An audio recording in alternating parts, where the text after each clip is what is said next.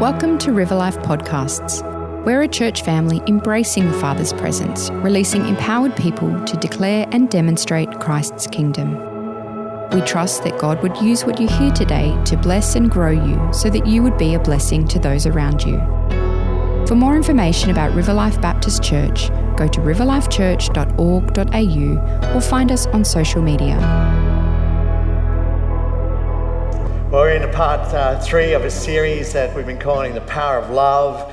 And the idea is being this understanding of God's immense love for us as his people as we sail into uncharted waters to be able to share the love of God outside of these four walls, into the lives and the hearts of people within our neighborhoods, our communities, our workplaces, our schools and universities, the very places on our front line where we mix and mingle with the world around us.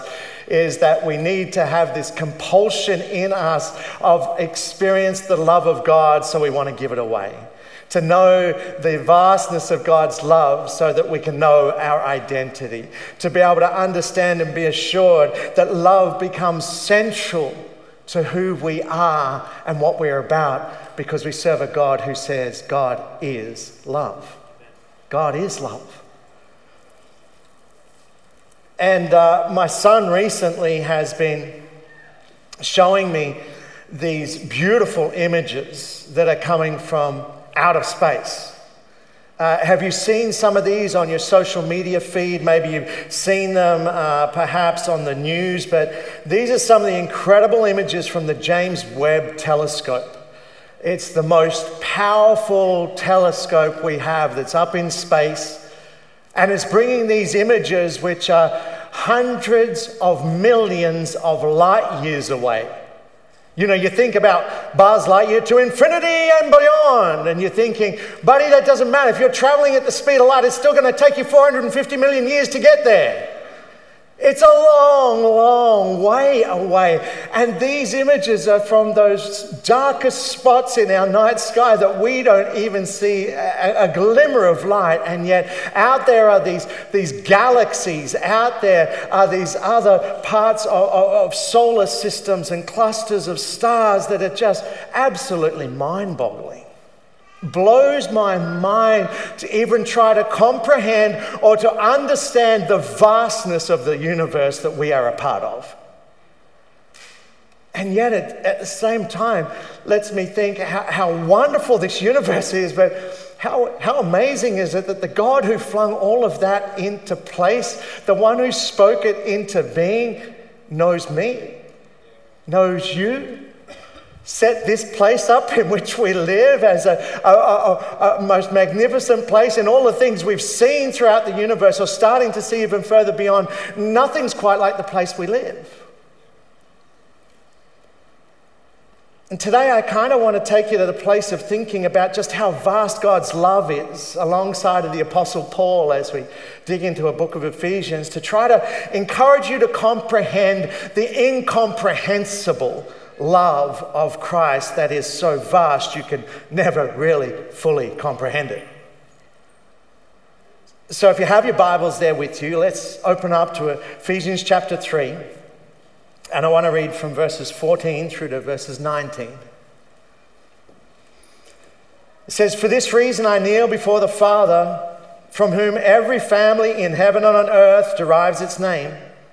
I pray that out of his glorious riches he may strengthen you with power through his Spirit in your inner being, so that Christ may dwell in your hearts through faith. And I pray that you, being rooted and established in love, may have power, together with all the Lord's holy people, to grasp how wide and long and high and deep is the love of Christ, and to know this love that surpasses knowledge, that you may be filled to the measure of all the fullness of God." Can you remember our first message in our series a couple of weeks ago? I was talking about how Saul, This man, this terrorist, basically hell-bent on ensuring that the church in its earliest stages was shut down, locked down. The people of the way, the followers of Jesus, were going to be put in prison, and he was out to persecute the church. Had this experience of the love of God and the love of God's people that welcomed him into the family, even as the known terrorist. And the terrorist Saul became the Apostle Paul. Remember we talked about that? If your face is looking blank right now, you can always go back and watch the series and start from the beginning. Catch up on where we're at. And in this letter that we have right here now to the Ephesians, this is Paul, the apostle, and he's writing to the church at Ephesus. This guy who wanted to kill the church is now being used by God to instruct them and train them and educate them. And he's talking in the book of Ephesians about ensuring that they know their identity in who Jesus is. In the context of this passage we're reading today, it's set up in such a way that he's actually talking about that in Jesus, it's in him and through what he did that even Jews and Gentiles can be reconciled. The people who Paul, as Saul, was originally working for to kind of destroy the church and to pull it down, can now be at one with those who are of the way and reaching out into these heathen places, these nations and people that don't know Jesus. They can actually come together. This is like saying Broncos supporters and West Tigers supporters could sit down and have a meal together. New South Welshmen and Queenslanders in the midst of an origin tussle should share a meal together. This is the kind of thing that he's talking about. Something that was kind of totally out there. The Greens sitting down with the coalition and actually coming to an agreement on something. This is the sort of thing he's talking about and he's describing. This is the context of this passage, which now he says, I want you to grasp your identity in the love of Jesus and just how big and how wide and how deep this love of God is. Why? Because he knows the words of Jesus. You better know your love for yourself before you can love others, and you better love God before you love others, and your love for one another is going to demonstrate my love towards others. You see what he's saying? He needs us to understand, to try to grasp and to comprehend how vast the love of God is, how powerful this love will be. And so he prays for them to the Father because he knows just how important it really is, that the idea that they know how powerful love can be. How many of us know it's easy to get worn down along the way of living out the mission of God in this world? It's the power of our identity that enables us to renew our strength. Renewing our strength is not about working harder. It's not about becoming more deeply aware, working harder to press into something in the sense of, just trying to find the right levers to pull. It's actually about finding ourselves becoming more deeply aware of just how wide and how long and how high and how vast the love of God is for us. God's love's like the far-flung places, these galaxies that we're just grabbing a glimpse of. It's incomprehensible just how big and how fast God's love is for you. He has surrounded us with his love. He's hemmed us on in every side. It's like we're swimming in an ocean of love, just like we've been singing about. How vast the Father's love for us. Like a mighty ocean. And we're swimming in the midst of it. The word Paul uses in this passage of Ephesians to describe this kind of love, this God kind of love, is a word that actually the Christians made up. In the Greek language, there are 4 words to describe love. We only settle on the one word. I love ice cream. I love my family. I love my friends. I love a good steak. I love my dog. I love God. Doesn't quite ring the same, does it? You know, to be able to describe it. So the Greeks had 4 different ways in their language of being able to describe this love. And the kind of God love, the Christians actually made a new type of word up to help understand and describe it. One of the words they use is storge. It's like loving someone through fondness or familiarity, family members, people who we relate to in familiar ways, in family kind of ways. We find ourselves bonded to them because of these type of familiarities that we have. It's kind of like a natural affection. Of course, you can have no natural affection or be heartless, then this type of love does not apply. Who do you love with that type of love? Are there people you can think of right now that you love with that type of love? The second type of love described is philia. Philia is the love between friends, as close as a sibling. It's the strengthening of bonds that endure. The friendship is, as you know, when you say, I love them like a brother, I love them like a sister. That's the type of love that's talked about here. This friendship love where it exists because of common values, it intersects our interests and activities. This sort of love is generated when what we see someone that we like. We like them, we say, I like that guy, I like that person. The reverse is also true, that if we see something in someone that we don't like, then we actually withhold love from them. Let's be honest with ourselves right here. There's probably people in our sphere of influence that we are withholding love from because they don't agree with you. You kind of lust that loving feeling. It's not there anymore. There's another word to describe love, and it's eros, and it's love in the sense of being in love or loving someone like a romantic kind of love. And then there's this word that the Christians made up, because all those other types of love, those 3 different storge, philia, and eros love, are loves that have a condition attached to them. They're a type of love that in some way or another is discriminatory. Whether you're a sibling or a friend, or you like what they're like, or those sorts of things. Agape love is a different love. Agape is absolute unconditional love to the whosoever. You can be loved no matter who you are or where you are, no matter what is occurring in your life, whether you're succeeding or failing.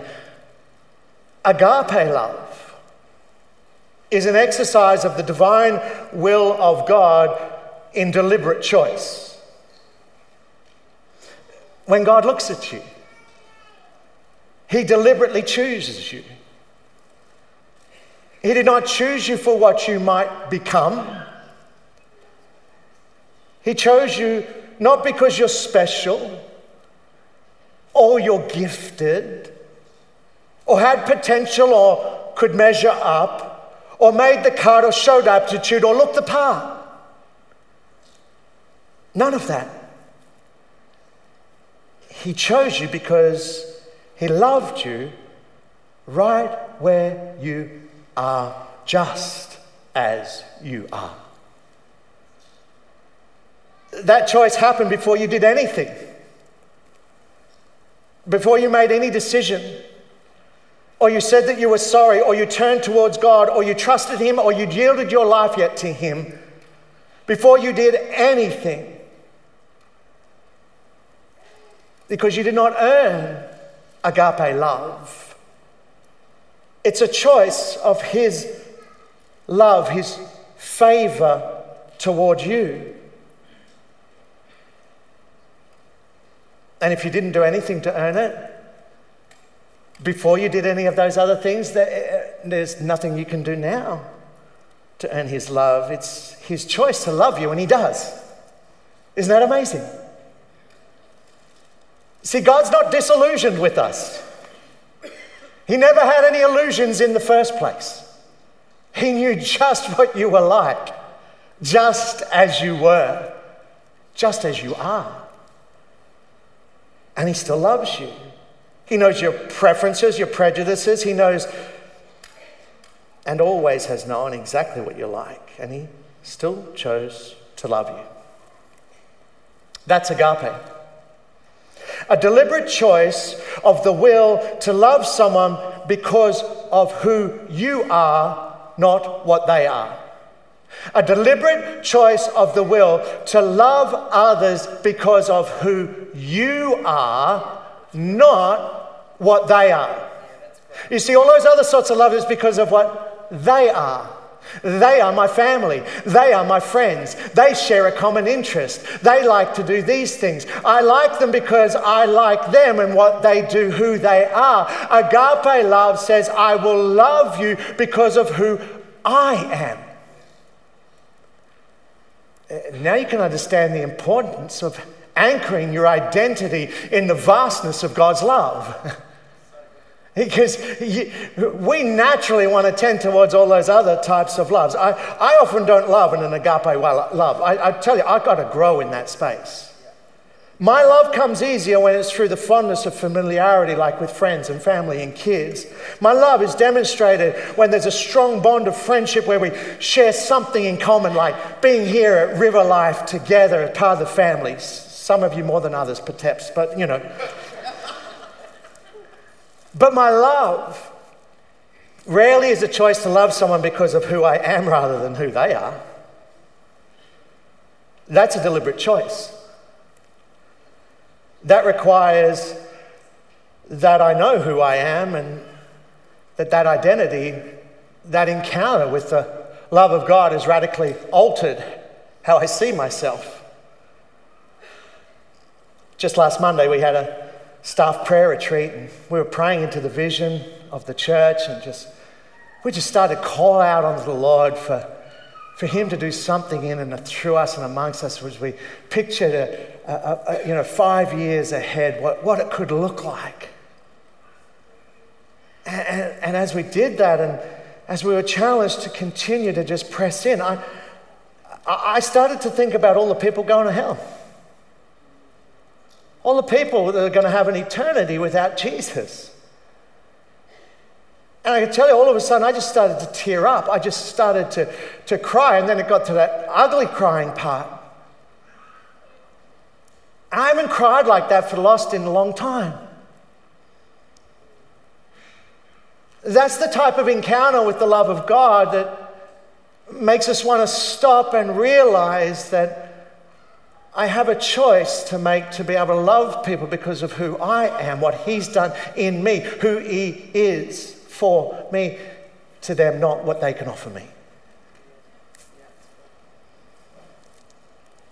Do you get that kind of power of love? A choice to love someone because of who you are. We need to discover this type of agape love. A love that's true no matter what's occurring. God is agape. God is love. We can expect to be loved by God and love others through Him. This is why Paul is praying that we might grasp this whole idea of love and that we would be rooted and established in this type of love. Rooted and established in this type of love. Why? Because the power of this love rests on our identity in Jesus and the assurance of His unconditional, immense and outrageous love towards us. I pray that through His glorious riches He may strengthen you with power through His Spirit in your inner being, so that Christ may dwell in your hearts through faith.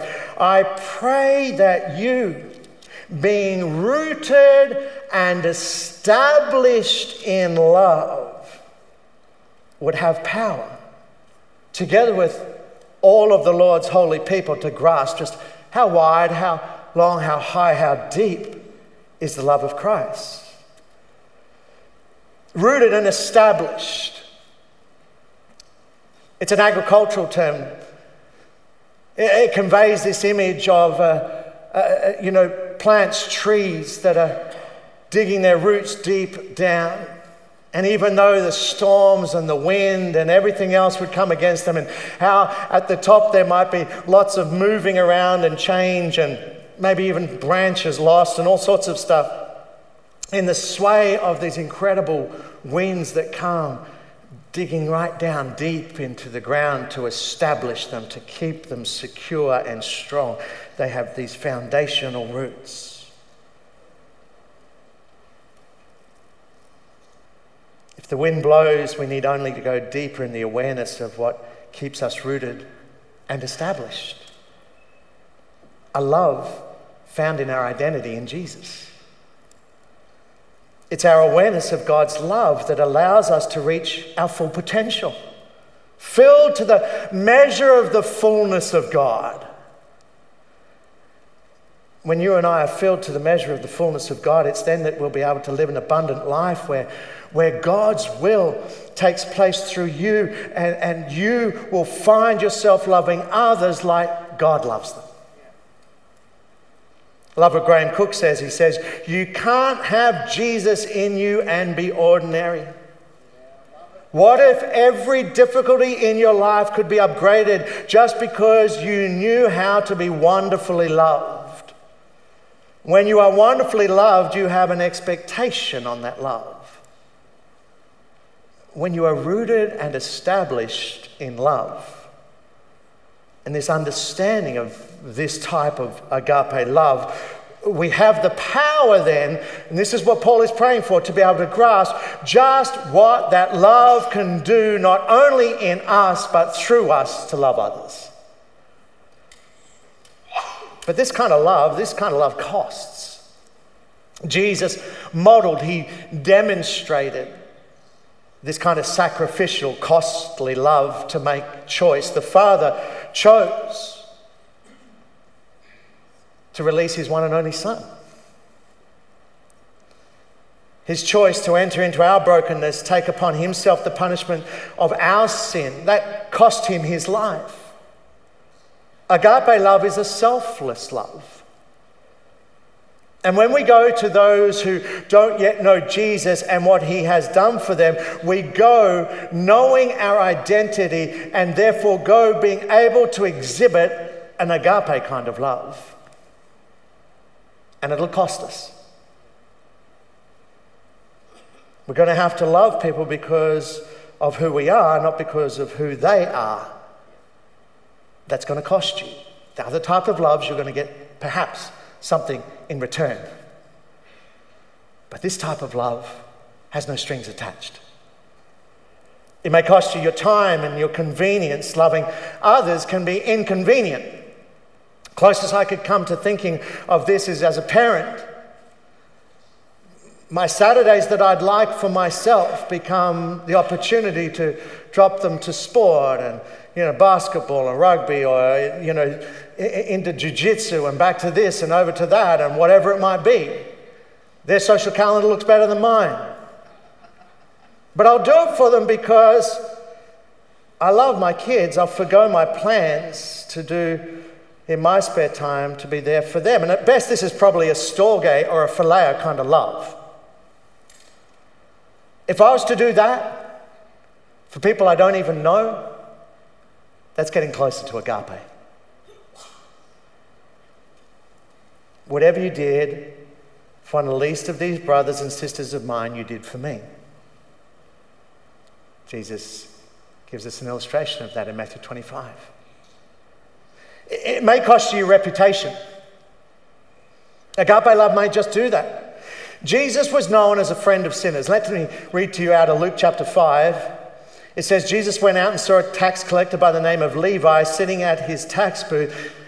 Follow me, Jesus said to him. And Levi got up, left everything and followed him. Then Levi held a great banquet for Jesus at his house, and a large crowd of tax collectors and others were eating with them. But the Pharisees and the teachers of the law who belonged to their sect complained to his disciples, "Why do you eat and drink with tax collectors and sinners?" And Jesus answered them, "It's not the healthy who need a doctor, but the sick. I've come not to call the righteous, but sinners to repentance." I love the fact that Jesus is called a friend of sinners. It's actually a huge deal, I think. A friendship's something special, it's something intimate, it's the demonstration of one of those types of love, that phileo kind of love. Romans 3:23 says that we're all sinners. And Romans 6:23 tells us that the consequence of that sin in our lives is eternal death. However, our God, just and perfect in the vastness of his love, sent his one and only Son to die for us so that we could be restored into friendship with Jesus. Here's what he thinks about the word friend. He says in John 15, no greater love has a man than this, than to lay his life down for one of his friends. According to Jesus, the greatest act of love is to lay down your life for someone else, and that's what Jesus did. The truth is, he wants to be our friend. He's made us to be our friend. And if you need more evidence to believe that, he's given it to you. In Romans 5:8 says that while you were still sinner, Christ died for you.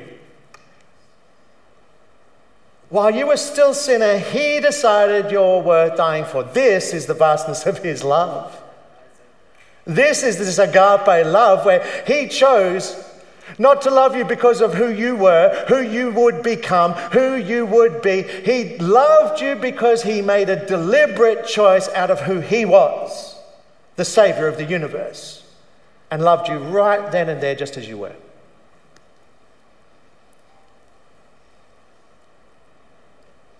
Have you received that kind of message? Do you believe what this means? Have you received Jesus as a friend? If you haven't, then you can call on him. Because he didn't just do all of that because he loves you. He did it because God so loved the world. His love is so immense, he wants everyone to experience that. There's more than enough to go around, and you become an authorized distributor of God's love when you come to know and experience that love of yourself.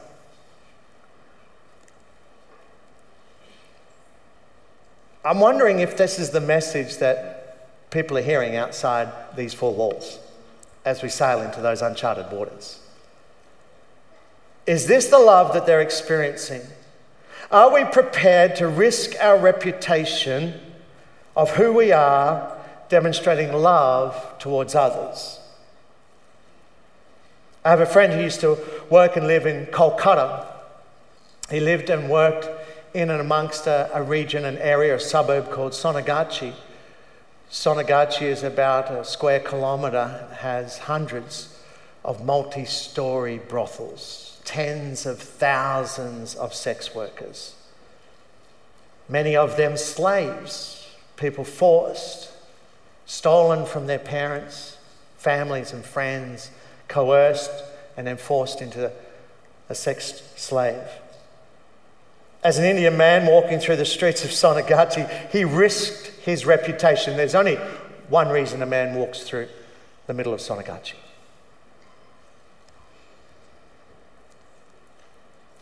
What does love cost you? What of yourself are you giving to others in light of what Jesus did for you? His amazing love. The truth is, love, when sourced from God, it never runs out. Yeah, so good. It may on the surface look almost inefficient and wasteful to choose to love people because of who you are rather than who they are. Because you might never get the response you're looking for. A lot like the Father in sending the Son. Loving people into God's kingdom is going to cost you. Are you prepared to pay the price? Think about tomorrow. Think about your workplace. Think about your neighborhood, your literal neighbors. Think about those who you might bump into.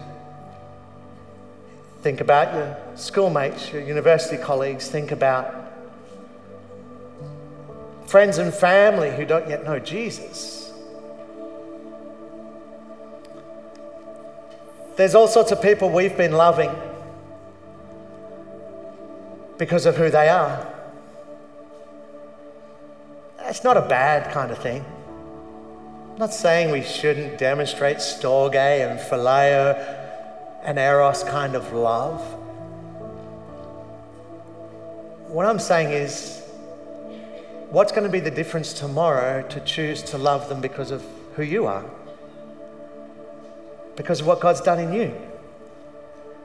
Because of the vastness of his love, because Paul understands there's power in understanding our identity founded in the vastness of his love.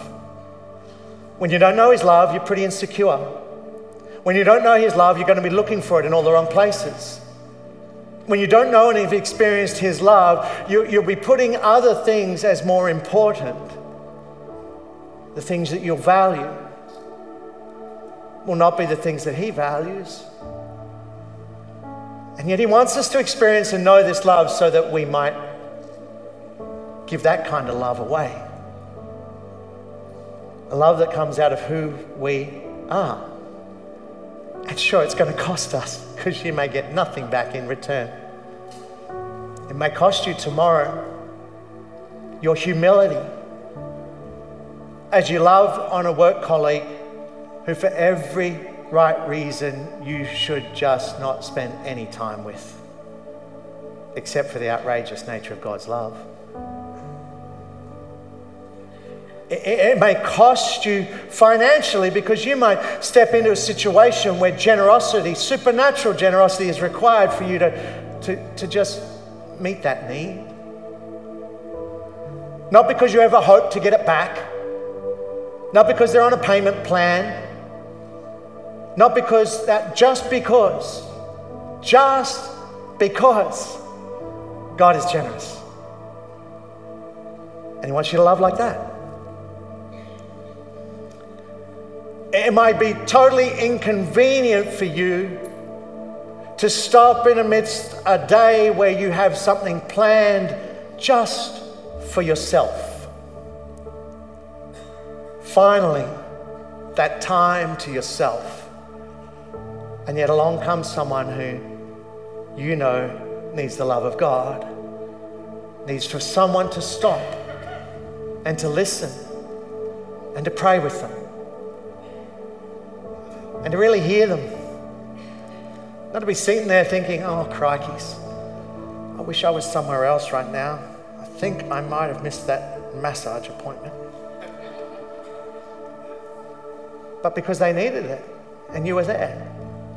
Agape love is terribly inconvenient and it's going to cost you.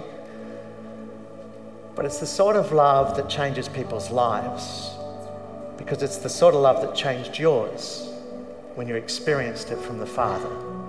Imagine if you could just grasp, like those pictures of the universe, just how vast it is, how vast God's love is. Imagine if you could comprehend the incomprehensible. How amazing that would be, that you would understand the power of that love. Because it's a love that resides in you because of your decision to follow Jesus. Church, great opportunity for us, starting when we leave this building today, to love others with an agape love because of who you are, not who they are. Let me pray for you. Loving and gracious God, how deep, how wide, how long, how unfathomable is your love. And God, we long for it to bring us to the fullness of our potential in you, God, to love others with that kind of love. And something's got to shift, something's got to change in us experiencing in your love, a love that casts out fear. If there's a fear in us from being inconvenienced, of being generous, of being loving, of caring for others, we thank you that your love, there's a deeper work that we need to experience of your love to drive that fear away. We invite you in, Holy Spirit. Come search us a little deeper. Come lead us in a way with the prayer of Paul to be able to understand the vastness of your love, that we might become a people where our identity is rooted and established in your love, that we might be strengthened by your love, that we might be a people tomorrow who love out of the love that we have received, a love that we can give, because there is no end, it is limitless, so vast in its nature, to fill us up again with your love. I pray your people here at River Life, those watching online, that whenever it's us move out this week, game day tomorrow, move amongst the people of this great city and this nation, the world beyond, that we might see, know and hear the testimony of a people who are experiencing a different kind of love through your people. We pray it changes them, but we pray it changes us too. In Jesus' mighty name, amen. Thanks for listening to this River Life podcast. Make sure you subscribe to keep up to date with all the latest content. If this podcast has raised any questions for you, contact us via church@riverlifechurch.org.au or through Facebook and Instagram. Thanks for listening.